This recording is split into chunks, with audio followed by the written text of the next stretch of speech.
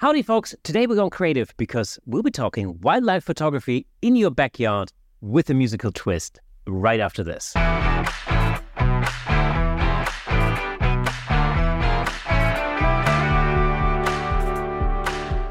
Welcome to Camera Shake, where we bring you the insider scoop on all things photography and videography, giving you a unique opportunity to stay ahead of the curve. We've spent literally hundreds of hours interviewing some of the most renowned photographers of our time, giving you access to knowledge and expertise that's not available anywhere else. As always, I'm your host, Kirsten Lutz, and if you enjoy this content, consider lending your support on buymeacoffee.com/camerashake to help us create more exciting episodes for you. Your support really does make a difference. But without further ado, let's give it up for today's special guest, award-winning photographer, jazz musician, and all-round one of the nicest guys you'll ever meet, all the way from the real Holland, Michigan. Give it up for Mr. Paul Kober. Paul, how are you today? All right, how are you doing today? It's a very beautiful good. Fall day in the real Holland. Yeah, fall has landed over here in the UK too. It's it's been surprisingly warm for this season. Yes. until very recently. About a week ago, fall came. Yeah. Well, we've spent a week together in Norway only recently. We were talking about this just before we went on air, because we spent a week in Norway shooting the Northern Lights with some Viking models in there as well. How did you recover from your Norway trip? I have recovered. It was a great experience. It really was. You and Dave Williams did an amazing job. It really was fantastic. Once in a lifetime, right place, right time. I said that many, many times, and the models, there's such a difference. How authentic they were, because you can get a model to stand there and scream. It would not have been the same. They were both great. Yeah, I thought it was a great combination of being in one of the most beautiful landscapes in the world, and then being able to actually put an incredible model into the scene. Whenever you wanted to do that, because they were with us all the time, like for the whole trip, every day, 24/7. Yeah, literally 24/7. I've told everybody, literally, every spot is a photo. Am I right? I mean, Absolutely, just driving around, it's like, oh, there's a photo, there's a photo, there's a photo. And I've told Dave I want to go back for 3 months. I have to work out how. Because the fall, it was so lush. Everything was so green. And then I want to see all the way to the crazy snow stuff.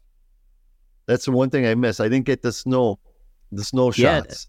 And of course, the next workshop is going to happen on at the end of January, the 25th of January to the 1st of February. And that's going to be right in the middle, slapping in the middle of the Arctic winter, and it's going to be white. So it's going to be snow galore. And it's going to really change the landscape. You're right. When we were there, we had this sort of Arctic tundra look. It was like, it was a rough terrain. It was, granite rocks, incredible mountains. Like, it just looked brutal, actually, for the most part. And like you said, there was a photo of it. I remember that one time we were in the van, because we spent a lot of time in the van together. They're traveling up and down the Island Change. Yeah, Dave was so good. We got to go now. Yeah, yeah, exactly. At dinner, guys, be ready in 20 minutes because the Northern Lights happen. Yeah. Okay, and that's like after a whole day of shooting landscapes and models in the countryside and stuff. But I remember this one time we were in the van and we were just driving along, and I remember I turned my head and I said to Dave, "Hey, we better stop here because I think there's a really cool little location right there." And then we all got out, and it was literally, you could turn left, awesome shot. You look straight ahead, awesome shot. You turn right, incredible backdrop. We spend most part of the afternoon just in this one spot, creating all these different images, landscape photography, model photography, all sorts of different stuff. Models on location with flash. Yeah.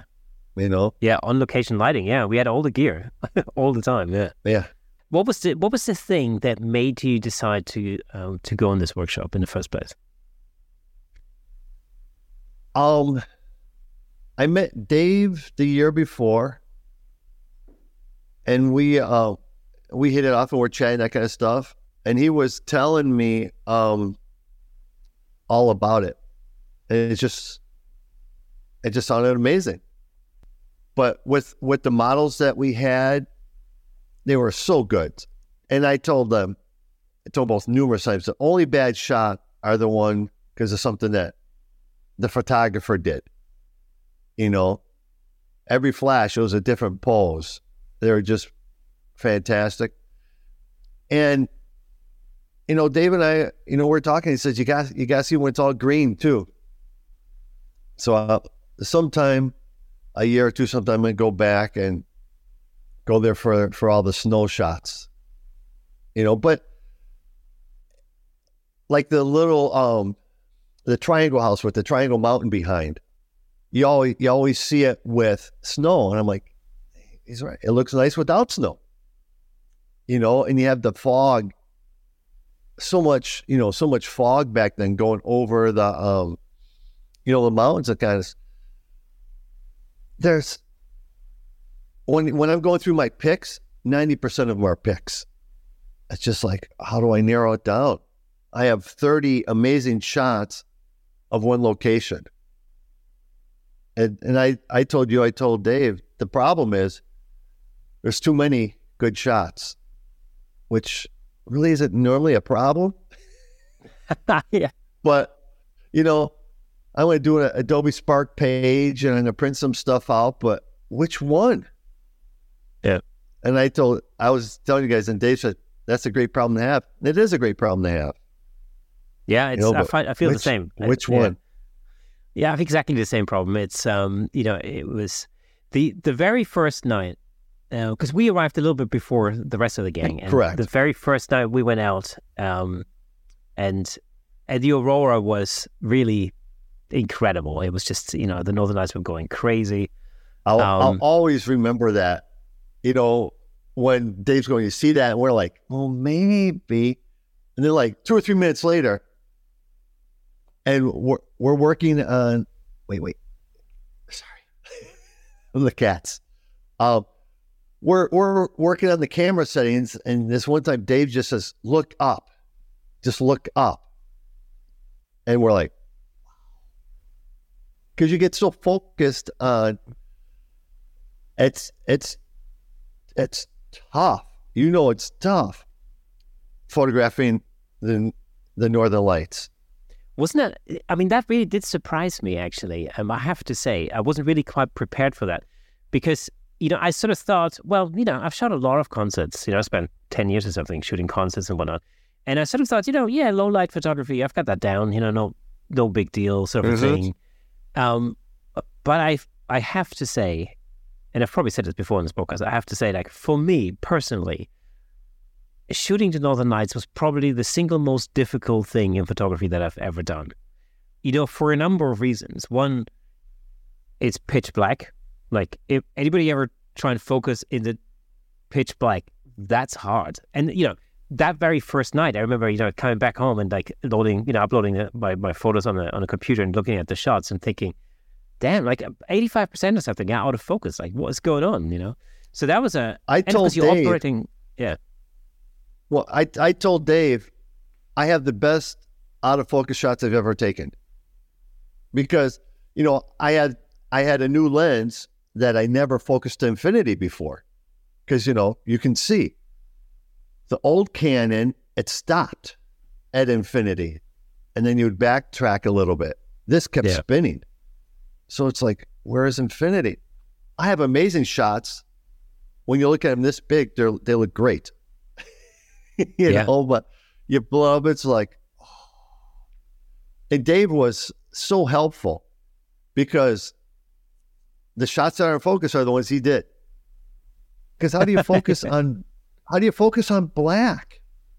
That's why exactly. I want another shot at the Northern Lights. And it's tough. It's tough. the photography I do is time consuming, a lot of sitting, but this was the hardest, the most challenging stuff. Yeah, it really was challenging. And I think, I thought to myself, I love the experience. And this is, I'm saying this like,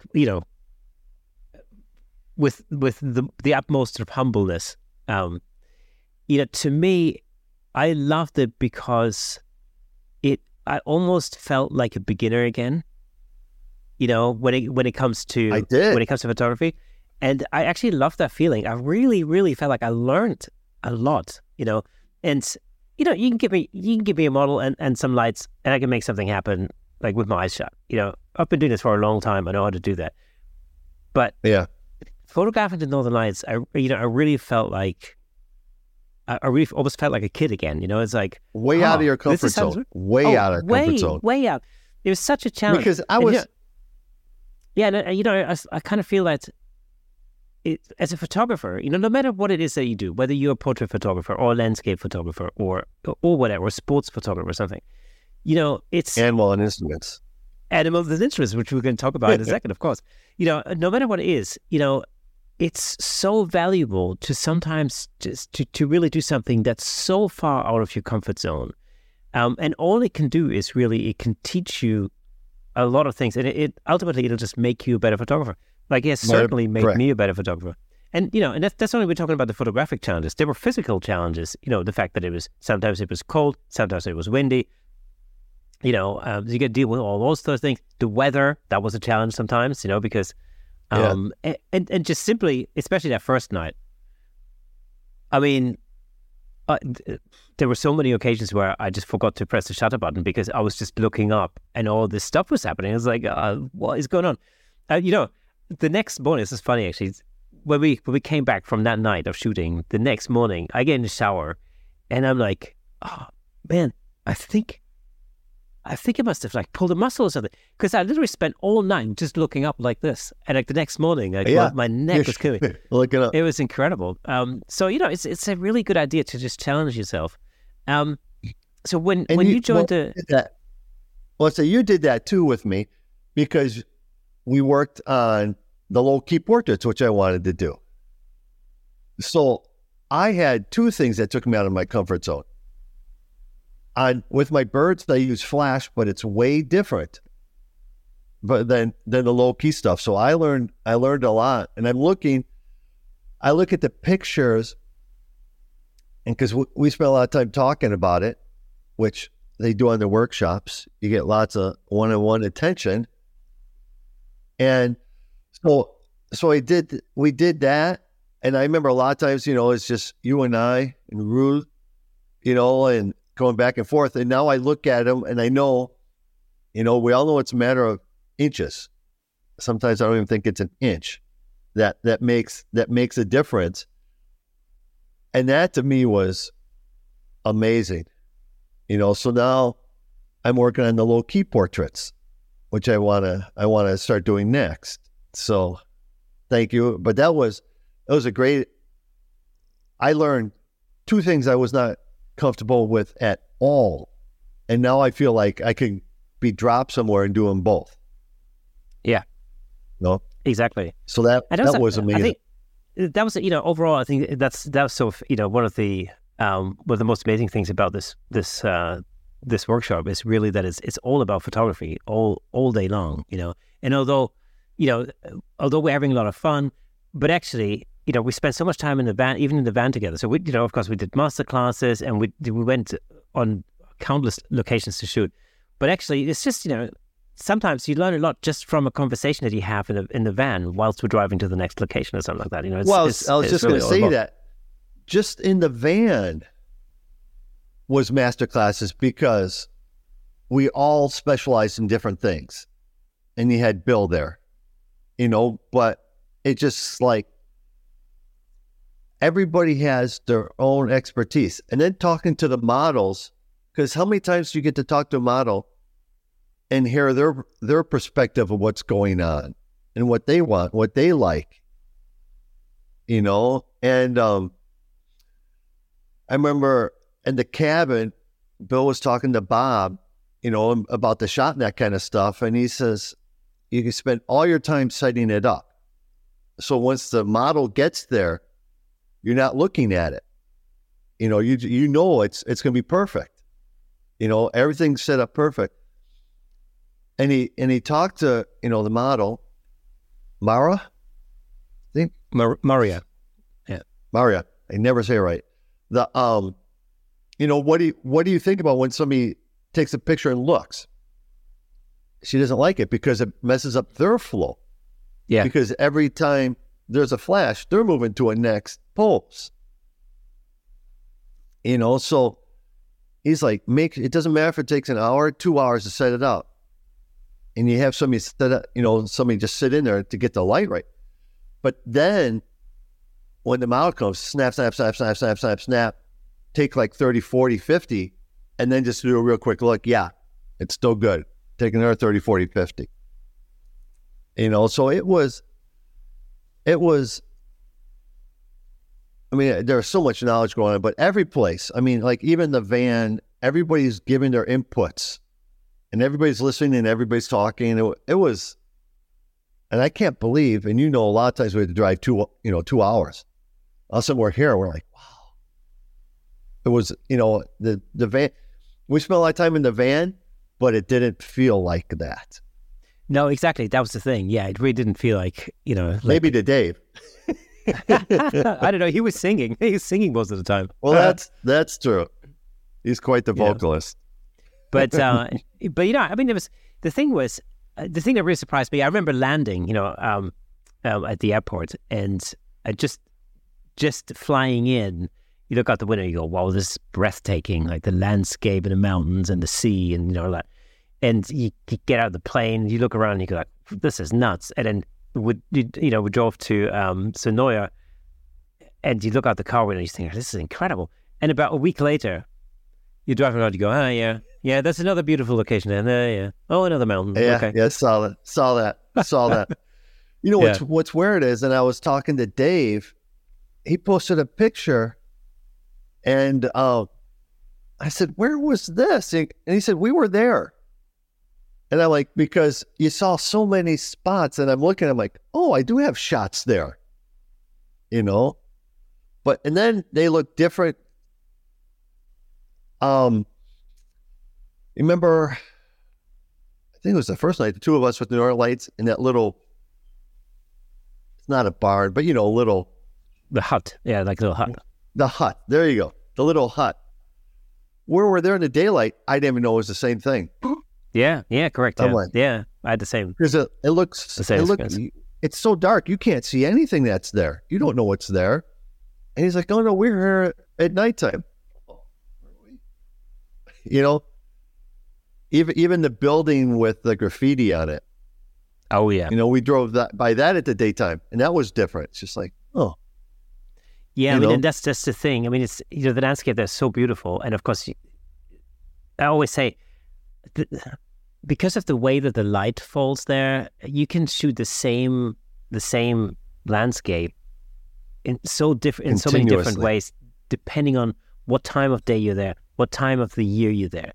The January February workshop is going to be somewhat a different experience, because the whole landscape is going to look different. It's going to be covered in snow. I would love to go to that. I can't, but I would love just to see the exact same place at winter. Yeah. But I will get there again, and it will be a winter stuff. But yeah, I can't this January. But you're used to winter and wintry temperature in Michigan, Holland, in the real Michigan. Holland. I'm sure it's in the real Holland. Yeah, I'm sure it gets cold where you live. Yeah, I do a lot of stuff, lighthouses in the winter, where I'm out there for several hours. It's below freezing. The wind's hitting in your face, which is a whole nother, every time you photograph, you're learning stuff, and shooting lighthouses in the winter, because you want all the the ice frozen and moving, the movement, that kind of stuff with the ice. But there's things you have to learn. But you're literally standing still for hours in the freezing, and for that, I use a trigger. At home I do not, but for there I'm using the trigger, and just because it's so cold. And then the photograph gloves are great, except you have to pick your finger up. And 2 minutes out there in that weather, it's ready to fall off. So you have the trigger there, but it gets cold. I love winter. I don't do well in heat. I don't like heat. I could never move down south. I'd move north if I moved anywhere. I never north thought of the I'd Arctic find Circle. myself. Yeah, I never thought I'd find myself up in the Arctic. I've always been more like, oh yeah, give me a beach. I'm good at the beach. No problem. Yeah, but I've learned to love it. Wait, north of the Arctic Circle. That's it. Exactly. We were even further north than that. We were like 68 degrees. We were way up there. Yeah, I think we're there. Yeah, that's the Arctic Circle there. So we were, Dave one time said, you know what's north of us? What? The North Pole. I'm like, I remember that. So we were at the beach, and he said to me, like, look out to sea. If you were to take a boat and you'd sail out in a straight line, the next bit of land you'd hit? I'd be like, no. I said, it's the North Pole. I'm like, oh wow, okay, we're far up north. It's crazy when you think about that. I mean, once again, like how far north we are of the Arctic Circle. Yeah, and that's one of the reasons, of course, why the Northern Lights are so unique in the Lofoten Islands. I mean, as we've learned through the Aurora Mechanics Masterclass that we did, it's a unique location. You can see the Northern Lights in many places. You can see them in Iceland, you can see them in Northern Canada. But if you imagine the northernmost tip of Iceland literally just touches the Northern Circle, and the Lofoten Islands are like 200 kilometers further north from there. So you're way further north than even the northernmost tip of Iceland, and that puts you into the Aurora Oval, which basically means that the Northern Lights are now everywhere, not only in the northern sky, but all around you, north, all around. South, you're surrounded. West. You're just surrounded. Yeah, wasn't that weird? You could look anywhere, and you see that. And they bounce around as well. So you look one way, and that's the Northern Lights. You set up your camera. By the time you've got your camera set up, you look up, and they're gone, and they're just right behind you. So it felt like we were chasing them all the time. They're incredibly fast. That's the other thing I learned. I never really realized that they actually are move dancing. that fast. Yeah, literally dancing. And I've sent the videos to people, and they all think it's sped up. I'm like, no. Yeah, that's how it is. I know, it's crazy. A few seconds later, it's gone, and it's somewhere else. It was a challenge. It was an amazing experience. And of course, I just mentioned it again. Actually, there's a little announcement that we've made in last week's episode. In fact, we were talking about Roel, the model. He was the guest on last week's episode. So if you're interested in listening to his side of the story, and maybe you want to learn a little bit about later on this week, if you want to learn a little bit about what it's like to be a model, especially a historical model, then have a listen to last week's episode of the Camera Shake podcast. Yeah. Very interesting conversation. But here's the thing. So I think we've announced it. I think we've mentioned it last week. But obviously, there's another workshop coming on the 25th of January till the 1st of February. But Adobe have just thrown in a super special offer, because the first 10 people to book onto our workshop in the Lofoten Islands will get a whole year's free subscription to the entire Adobe Creative Cloud. So that's worth. That's amazing. That's if you think about it, that's worth about $700, because I think that's roughly about how much it would cost for a yearly annual subscription. So, if you're interested, amazing. then get on it. hop over to idavewilliams.com/training. That's it. idavewilliams.com/training. And if you're thinking about, getting on this workshop, then now's the time, and you'll get a whole year's subscription to Adobe's Creative Cloud for free. You have to get there before it sells out, because there is a limited amount of people in vans, and it's yes, it is once in a lifetime. I could not say that. I tell everybody, it's just once in a lifetime. I don't care where you've never seen, and I've been all over, and it's just, Australia, China, all over. I've never seen anything like this. It's just, I was mind boggled many times. Oh, many times. Yeah, it truly is a unique experience. And so remember, idavewilliams.com/training. Just check that out. It's an incredible opportunity. Hey, let me just jump in real quick to tell you about the amazing sponsor of this episode, Platypod. Platypod offers innovative camera support systems designed to unleash your creativity. With their stable, versatile, and portable solutions, you can capture stunning shots like never before. And I'm not just saying that. As the host of the Camera Shake podcast, I can personally vouch for Platypod's incredible products. They've become an integral part of the show. In fact, I'm surrounded by various Platypod products holding up lights, cameras, microphones, and so on. It's really helped to transform the way I make the show and the way I shoot at home, in the studio, and on location.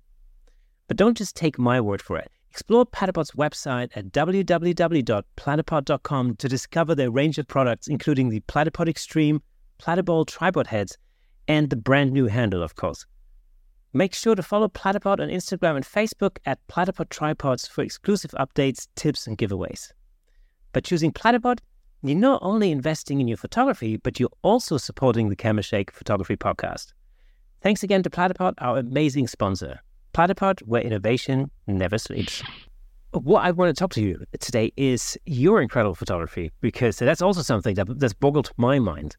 And I'll explain it. Well, obviously, if you're watching on YouTube, then I'll be flying in some images in a second. But if you are one of those people listening to the audio version of this podcast, then let me just explain what Paul Colbert does really, really well. So your specialism, in a sense, is you photograph wildlife and instruments together, musical instruments, because that's part of your background. Correct. But it's not just animals and musical instruments together. These animals, and this could be anything, squirrels, deer, whatever, birds, but it looks like they're literally playing those instruments. That's nuts. So tell me, first of all, how you came up with this idea, and then we're going to get a little bit into how difficult it actually is to realize those images. But what gave you the original idea? Well, I'm a musician, jazz musician, saxophonist, and I repair, like most musicians, you have a day gig. And I repair band instruments for a living. And one time I was outside, and, as a repair person, you have extra parts and that kind of stuff. And I remember I had this old Barry saxophone, and I have it at the new house too. It's out there. And I just put it up there, and a squirrel went running around it.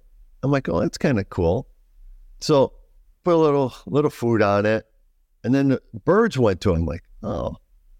And back then, I'm like, oh, let's take a picture or two, just see what it's like. And I had the old Rebel, Canon Rebel, I think the XT, with the kit lens, all that stuff.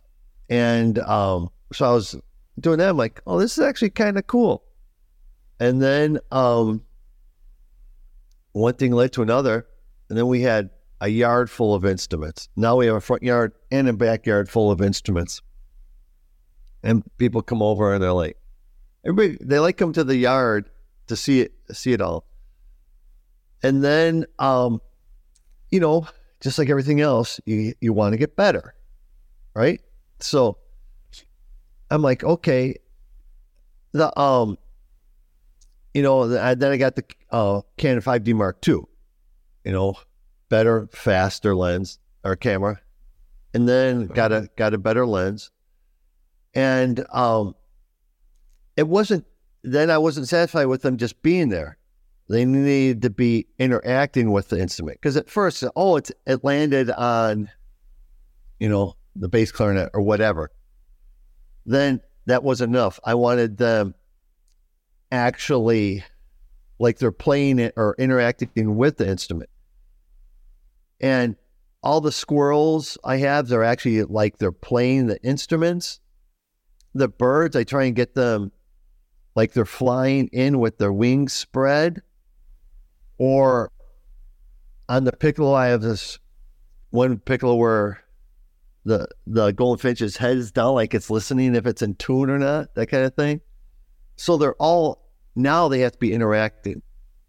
And then I had a shoot-through umbrella to block the sun for it.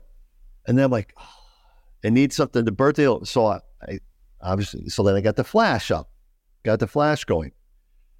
And when I use flash, it's like a model, but it just kisses it. So it's to the front and to the side because I don't want it to be too much. There's a learning curve, as you know, with flash. And so I know, plus if it's too close, the birds don't go to it. So it's a balancing thing, but you don't want it to look like a flash. So I moved it farther in front. So it just barely touches, and then that brings out the feather details. So the large majority of my birds have flash. The mammals do not, because it does weird things to the fur. But it's a lot of waiting. Like for example, wrong hand. That one there. That was about 90 hours of sitting outside in the snow. Took 2 winters to get that. And I have thousands of shots that are not right. And then you get the one and this is it. And he's dead center. He's looking straight, dead center. Both ears are up because sometimes it's twisted and that kind of stuff. I had the one with the squirrels, singing at the microphone. That was probably about 90 hours. Yeah, that's incredible shot. Yeah, I love it. The one where the squirrel's playing the bugle and has the flag. So I had to be out there when the flag was moving, so there had to be wind, and then the squirrel had to be there at the right time, and then the right distance to the mouthpiece. It's a lot of time. The right time, right place. Maybe Dave Williams should have a word with that squirrel. He should. He should. And I've talked to people that shoot, pets and also, baby photography, that kind of stuff. And most of the time, you're shooting people with their dogs and, sit.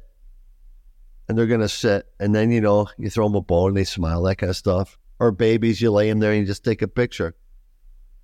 But this is, as I tell people, this is wildlife. They don't listen. So they're all encouraged, food encouraged. I mean, that's how I get them to the location. Yeah, that was going to be my next question. Is actually, how do you? So when let's say you're putting an instrument out there, and I'm guessing, correct me if I'm wrong, but I'm sort of guessing you've got multiple instruments set up at the same time, or is it just one at a time? Yeah, I have. Oh God, no. There's probably like 40 to 50 instruments anytime. Oh wow! But I focus on one instrument at a time. I get the instrument. I figure out what I want on it. Bird, squirrel. I have ducks playing the piano. The deer, whatever I want, and then these are things you have to consider. The sun. Mm-hmm. Because the sun has to be at the right location. I also have a 7-foot shoot-through umbrella that I put between it. Most of the time, there's all the food out there. But then when I'm going to go do a shot, the other food's not as replenished as much. So they're going to focus. And I know blue jays eat different things than cardinals, which eat different things from finches. which eat different things from woodpeckers. So I have to figure out what I want.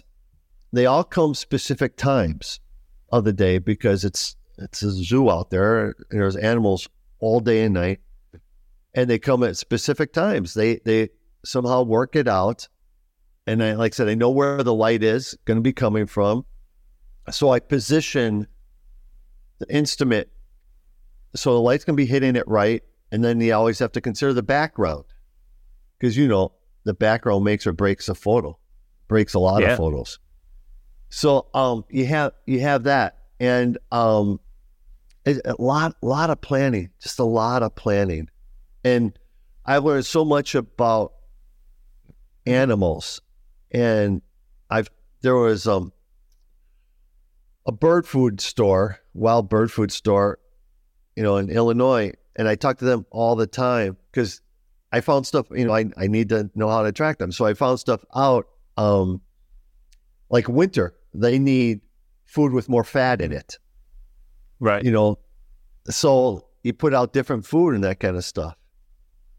And it's every day I have to replenish bird feeders, put stuff out for the deer, because if they stop coming, they stop coming.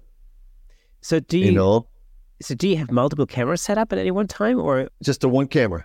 You got to think like, okay, I want to, I don't know, photograph a woodpecker with this bassoon or something, I say, for argument's sake. And then then you get to pick out the right type of food for a woodpecker.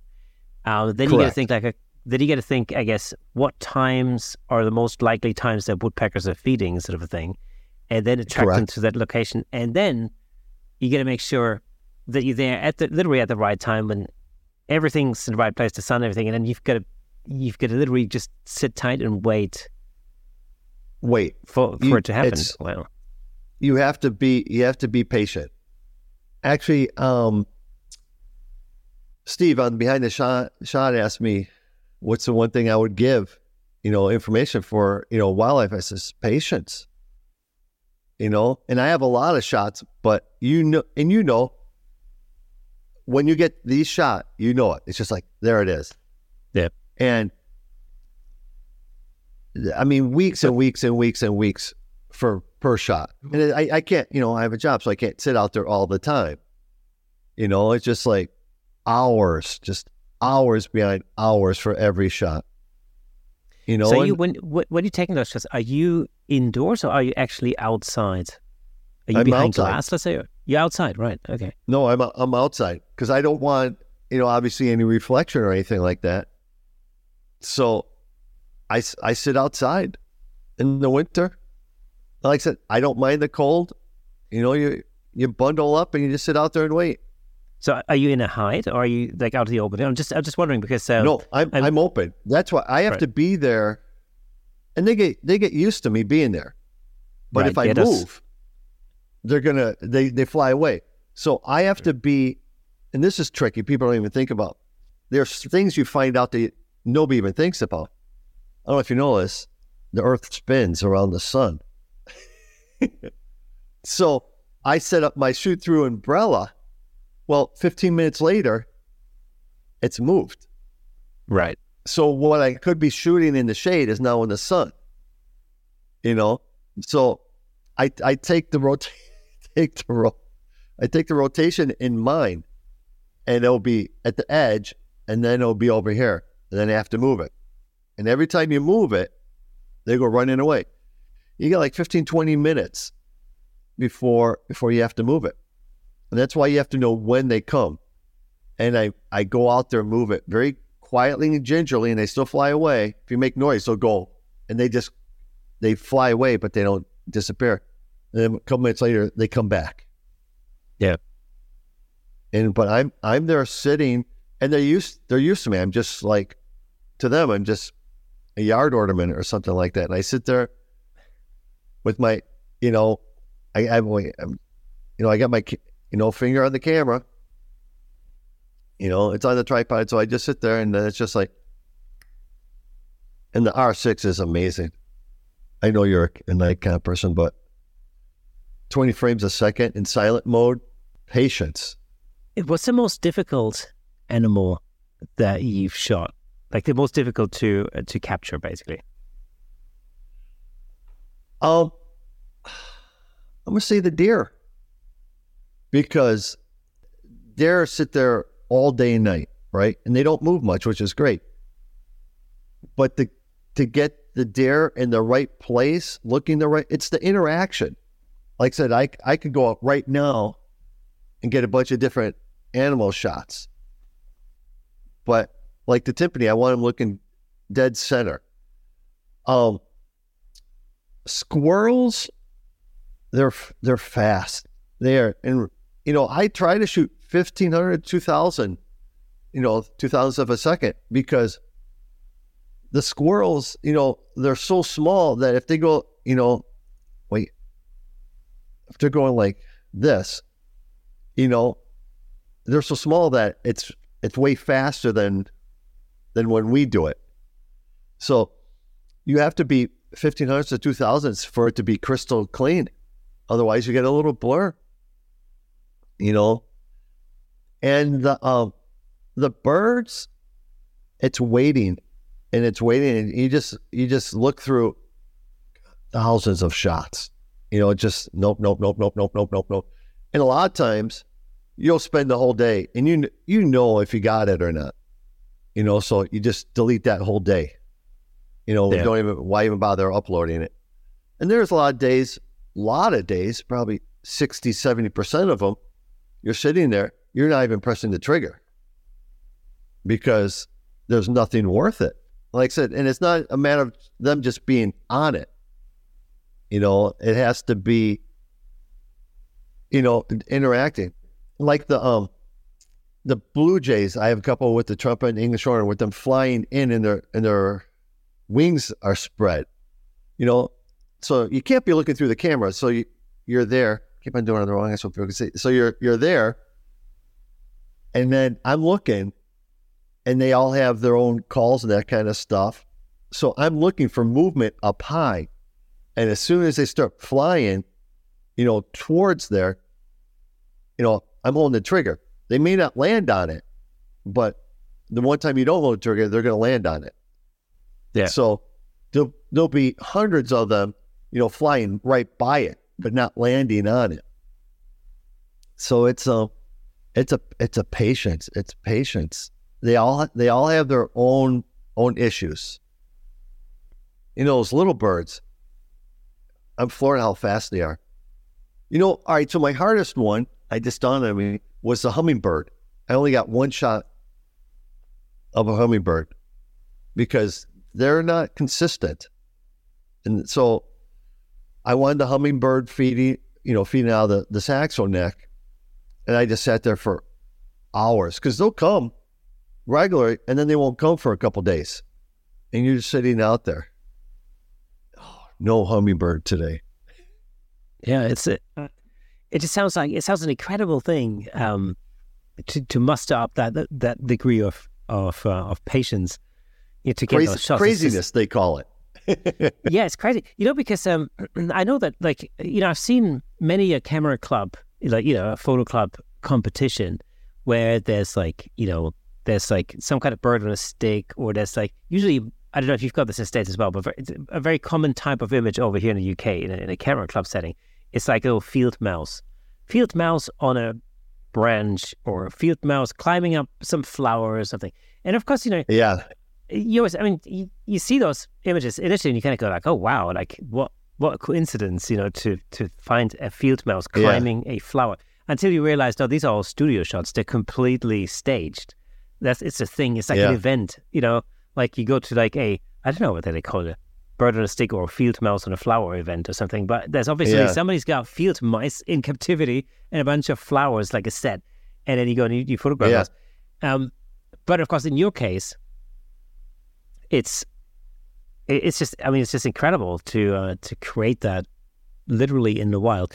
I have a couple more images, because I have a bunch of birds, that kind of stuff. Now I'm working with dogs. And so I'm trying to get dogs playing and then butterflies. butterflies on instruments. Which ones are That's easier gonna be to the train, challenge. dogs or butterflies? That's what I want to know. Well, I have found out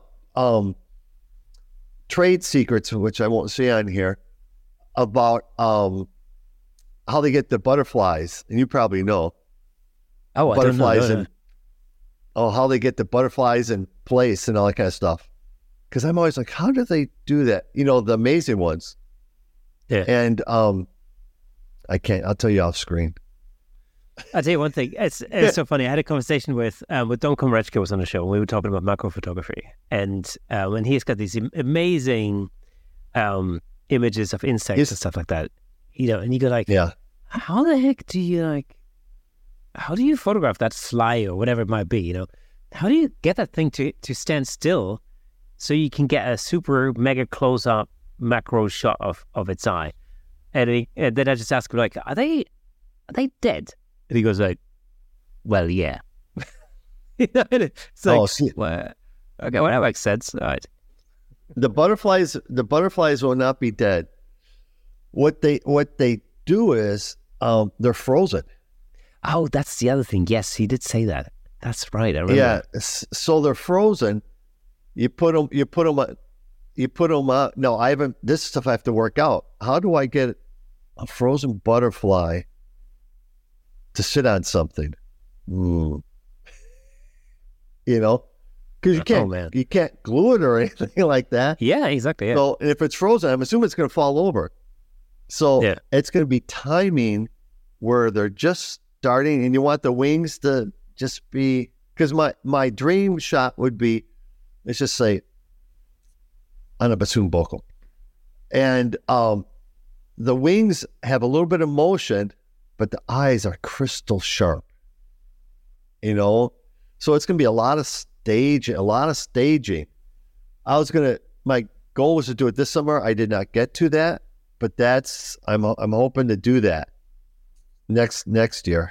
And then they'll, you know, fly free. Yeah. You know? Do you have raccoons where you live? We do. There are some animals that are would not be popular pictures. Raccoons would be some of them. Oh, right. Okay. Yeah, I love raccoons. I have to say, my favorite animal. Oh, are they? I like them. They are so smart. I know. It's, you know, I keep saying this to my wife. Unfortunately, it's probably, I'm pretty sure it's illegal over here in the UK, but you know, if I had a choice, I'd have a pet raccoon. Like, you know, they have opposable thumbs. Come on. You know what I want? Stuff. I would love to, and you can't do it, and I shouldn't say this, but I'd love to have a monkey. Yeah. I mean, how fun would it be having a monkey in the house? Right. And then I can get him to play anything. Yeah. But we have ducks that come here. We have turkeys. I have a couple shots of turkeys. Nothing that's like makes you go, wow. They all have to go, wow. And it's like this is what got me thinking about this a long time ago when I got into this.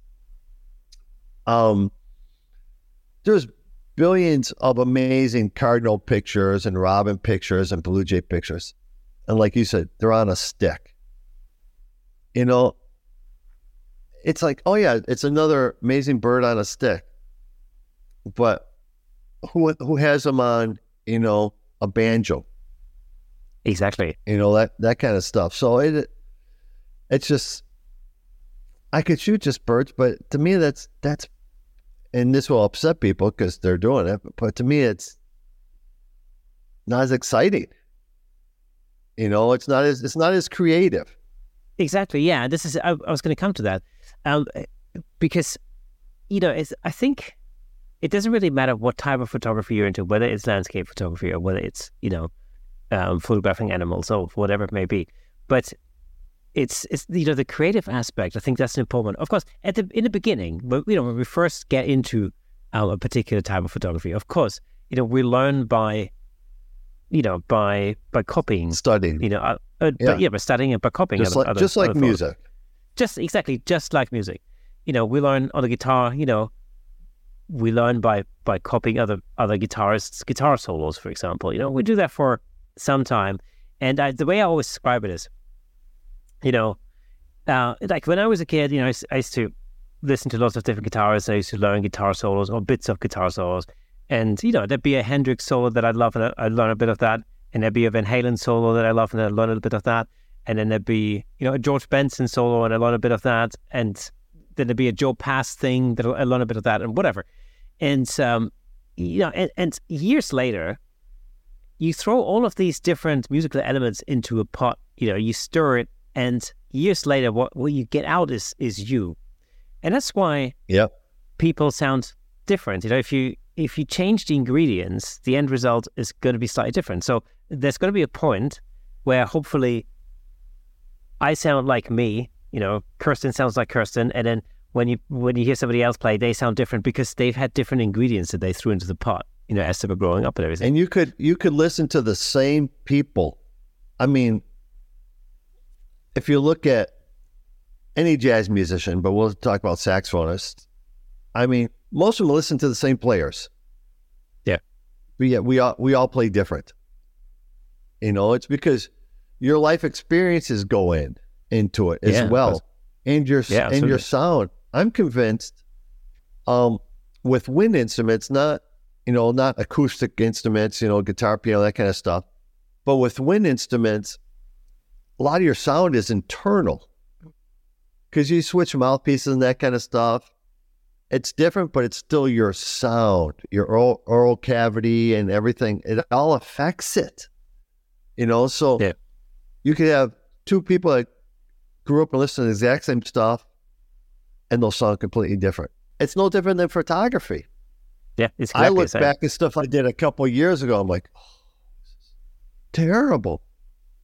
And then I contemplate, maybe I should go back and, fix some stuff because Photoshop is amazing now and Lightroom, all this stuff that 10 years ago you didn't have, 5 years ago you didn't have. And I look at this stuff and I think, I should go back and do something with that. Funny enough, I very rarely do that. And the reason why I very rarely do that is because I have a tendency to look forward. So I mean, sometimes I come across, like especially on Facebook. Facebook does this all the time. Like on this day in 2012, and you look at the thing that you posted then. It's for us as photographers, of course, we post stuff on Facebook and Instagram all the time, because it's a visual. To an extent, it's a visual medium. And so so these pictures come and you get like, oh man, I remember shooting this, but wow, that's terrible now. But I very rarely go back because I'm always thinking about the next thing that I'm going to do. What's the next thing going to be? And then it's, to me, it's always been the creation process of that. That's the fun part. And then once I've done that, I'll sort of move on to the next thing. I completely agree because now, I'm thinking like we talked about the low key photography. So I'm like thinking about this, and it's just, how can I be creative to it? Because I'll make this a jazz conversation. You take the picture, that's nice. A good picture is a good picture.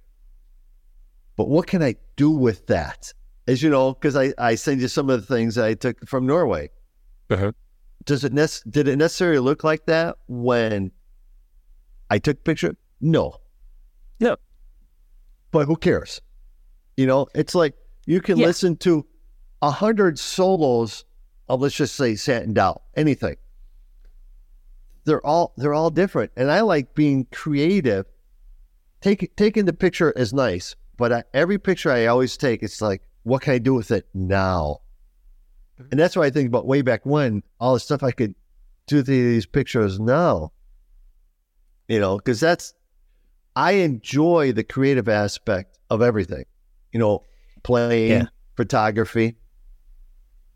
And this is, you like this one because often when I do talks, for instance, at camera clubs or something, and I explain, I talk about my approach to creating in camera and then post-production or editing, right? And I always explain it this way. And sometimes I actually even have a guitar and an amp with me. This is how I explain it. I always explain it like this. Imagine an electric guitar. Like an electric guitar on its own hardly makes any sound at all. It's very quiet. It sounds very tinny. It doesn't really even sound like a guitar. It sounds twangy. Yeah. You can't really hear it. It's great when you're practicing because the neighbors are not going to get annoyed or anything. But an electric guitar on its own really doesn't make hardly any sound, and it doesn't really sound like what we would imagine an electric guitar to sound like what we're used to listening to electric guitars on recordings and so on. Yeah. An amplifier on its own also doesn't make any sound at all. It's just an inanimate box with a speaker in it, essentially.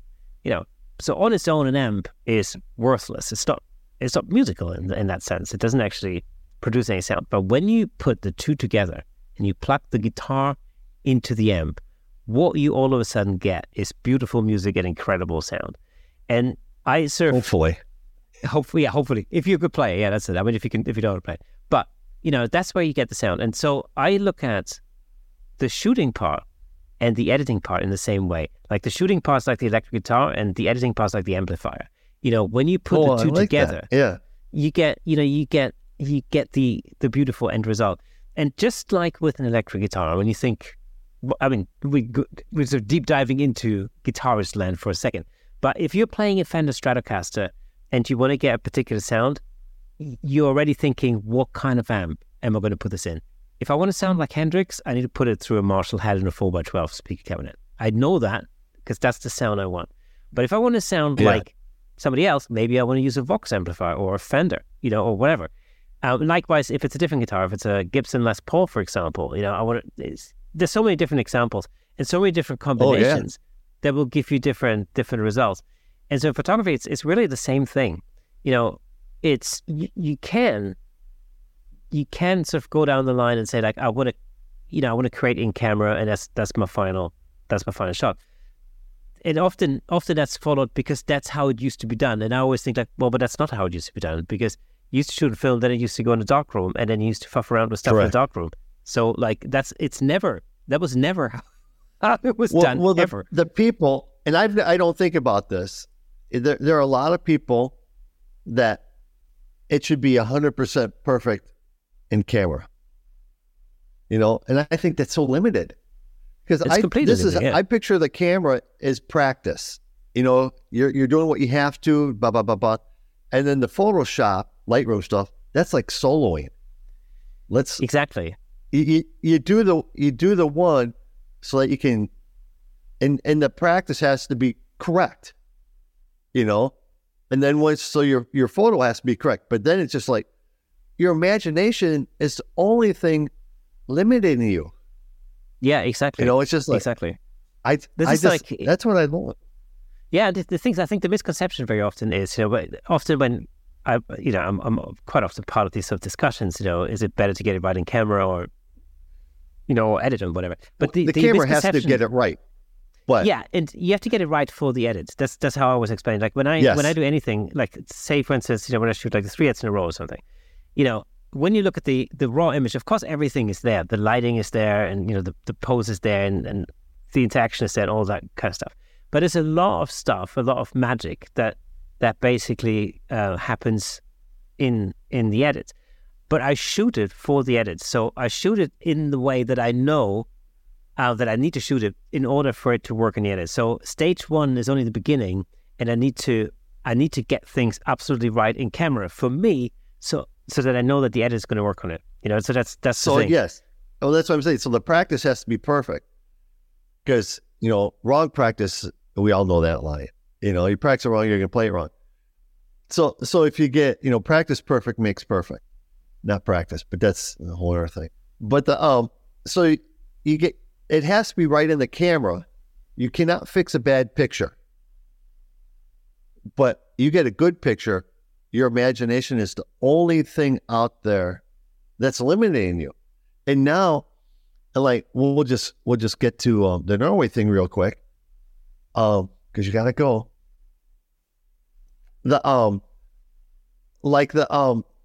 Remember the phone? Oh yeah. And I mean, it's another tool now. And then it has the Bluetooth, flash that I took some wonderful pictures with. It's just, but that's gets you to the spot. So now I can do the Photoshop stuff I want to, and I have some shots inside the cabin that were done with just the phone and the flash that triggered with it. Yeah. So just to get some context to that, technology. One of the things that we had with us, one of the many lights and modifiers and stuff that we had with us was a Profoto. I think it's a B1. Was it B1? Or an A1? A2. A2, that's it, yeah. Profoto A2, which essentially works, it's a brilliant little flash, but it also, you can trigger it with your smartphone. So it works with the Profoto app on your iPhone or Android device, and you can trigger it. So basically, you can now shoot off-camera flash with your phone. And of course, that is with your phone. Exactly. That's a game changer because it really means that you can create some really amazing photography, just with your iPhone. You and I, we talked about that because and I'm thinking about my low-key stuff. Everybody's used to being in front of cameras, right? They're not going to get nervous. What's the difference between that and pulling out a camera? They're going to get nervous with this. And then this, they're going to act just like themselves. So plus it's so easy. But that's why I talk about, this generation, the technology. It's the same thing with the music. The technology is 5 years ago, who would have ever dreamt something like that could happen? Yeah, absolutely. Yeah, it's incredible. The thing that I always think is, the technology gets better and easier, and everything else. The one thing that doesn't change is the interaction. I talk a lot about interacting with your subject, for example, because in a lot of the stuff that I do, it's all about the interaction. Whether that's some of the shots we did with our Viking models, or whether it's headshots, for example, it's all about interacting with your subject, or whether it's 3 heads in a row, where it's all about the interaction.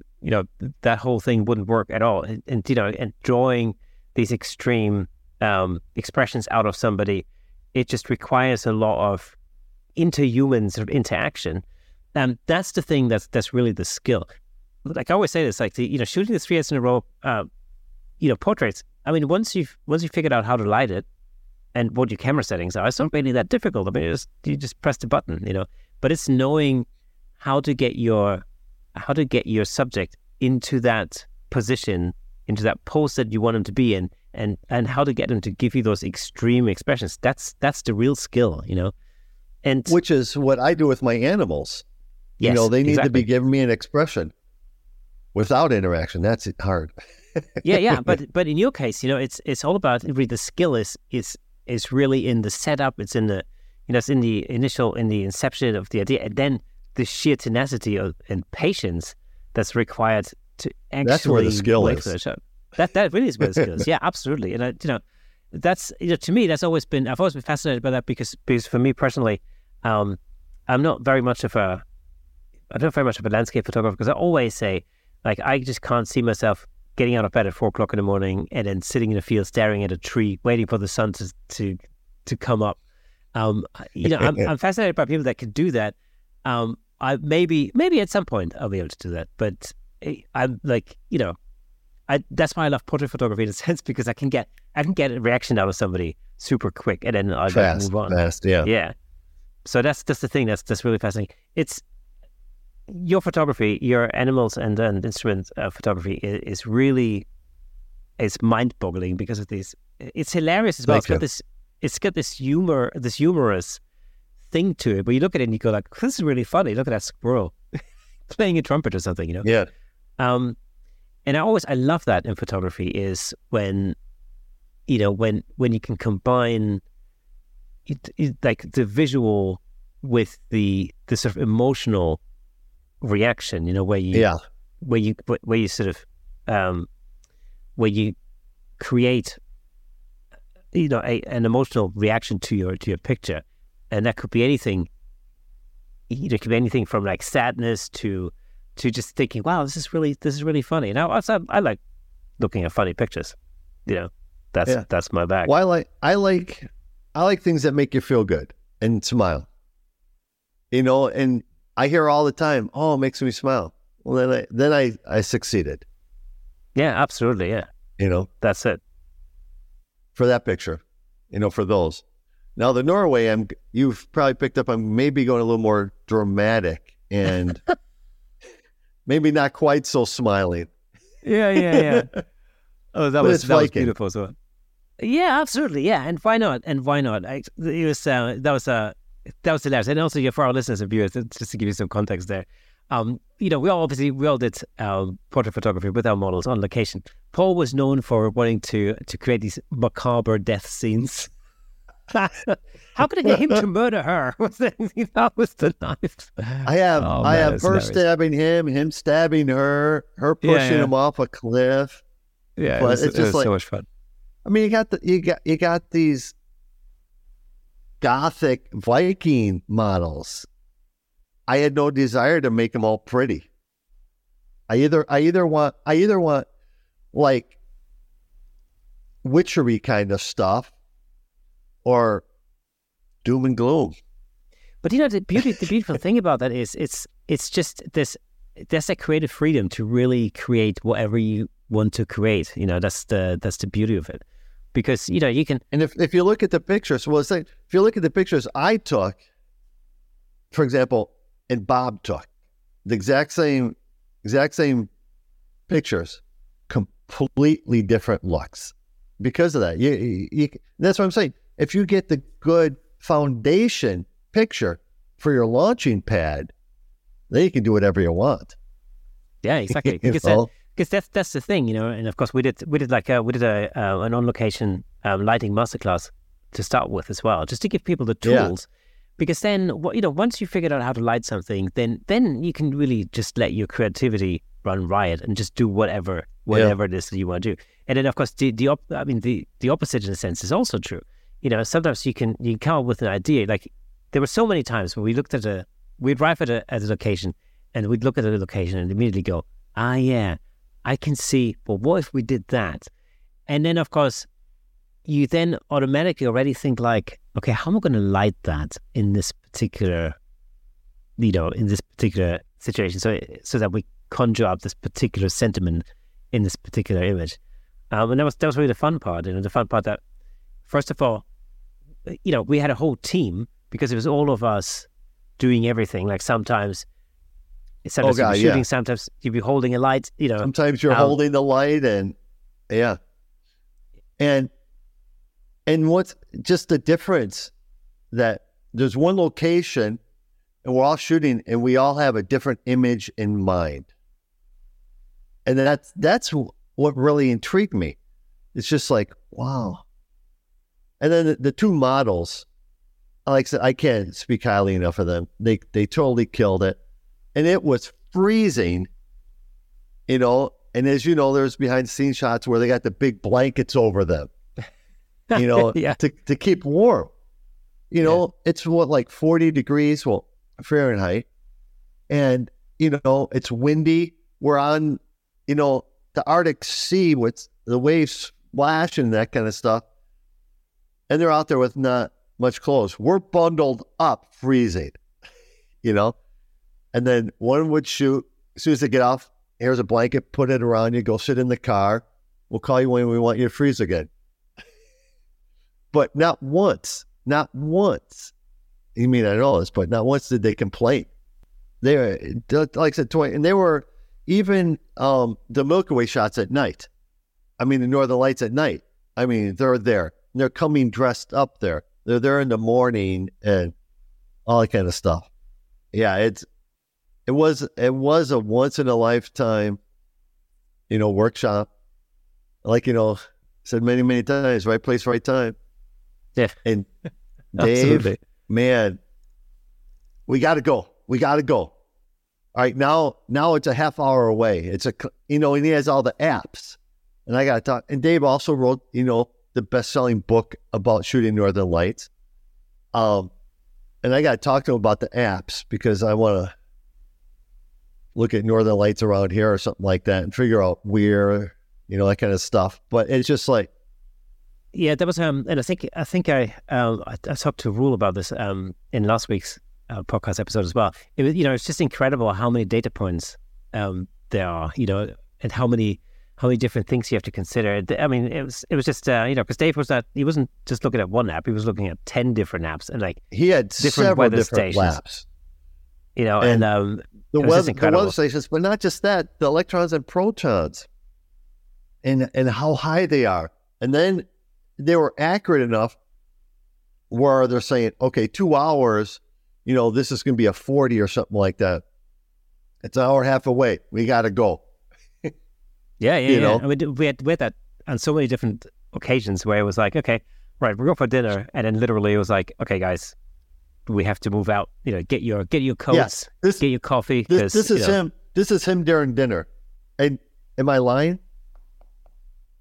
He's every time he's eating, he's looking at those apps, figuring out where, if it's going to happen, if it's not going to happen, where we got to go. And then we'd be at one location, and then, all right, we got to hurry up and get to this location because this location's going to have it now in a half hour. And it's the sky, it's the wind, it's the temperature, it's the dew point, it's the protons, the electrons, holes in the clouds. That's the other thing. Oh God, yeah. And the accuracy was pretty boggling. How high the clouds were. The clouds are too low. These clouds are higher. Yeah, you guys killed it. And I want to go up there maybe next winter. Go there in the winter because I want to shoot some snow stuff. Because I saw in the fall, which was so lush, it was gorgeous. But now I want to see it with the snow. Yeah, it'll be incredible, no doubt. Paul, where can people find your photography on the web? PaulKoberPhoto.com. And then I should have looked this up, what my Facebook and Instagram is. I have it bookmarked. Brett, obviously all the links are going to be in the description of the podcast episode, and of course, if you're watching on YouTube, you'll find all those details in the video description as well. They're all Paul Kober something. I think like Facebook may be Paul Kober _52 for some reason. It's the one I got, so I don't know. Awesome. So so if you're watching on YouTube, I'll put all the links at the bottom of the screen, and of course you'll find them in the description as well. Paul, it's been an absolute pleasure having you on the Camera Shake podcast. I'm sure. Thank you. It was fun. I'm sure you'll be back at some point. Definitely. That was so much fun. Thank you so much. And again, if you are interested in Paul's photography, especially animals with instruments, which totally blew my mind, then make sure you check out his website.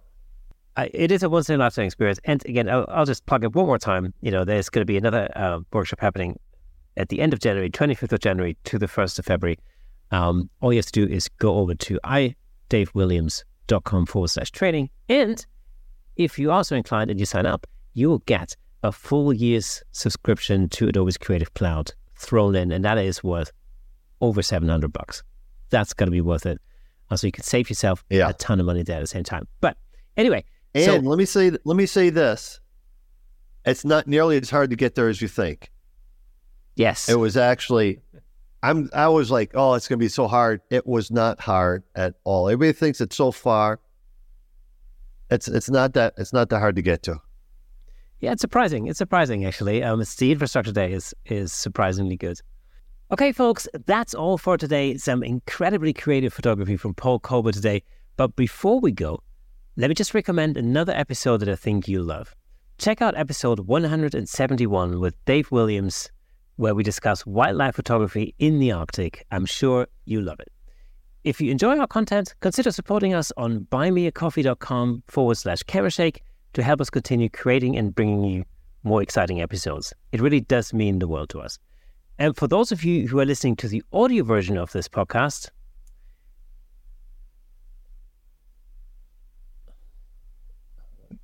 I'm going to have to cut this. No problem. sometimes the teleprompter sticks. Yes. And for those of you who are listening to the audio version of this podcast, did you know that there's a fully fledged video version over on YouTube with plenty of examples of our guest photography in full Technicolor? All you have to do is go over to YouTube, search for Camera Shake Podcast, and you'll be able to watch all past episodes on there. And if you're on YouTube already, well, get in touch and leave a comment. And remember to hit the like button, ring the bell, and share with your friends. You can help us reach a greater audience all over the world. Once again, thank you for listening, watching, and I'll see you next Thursday.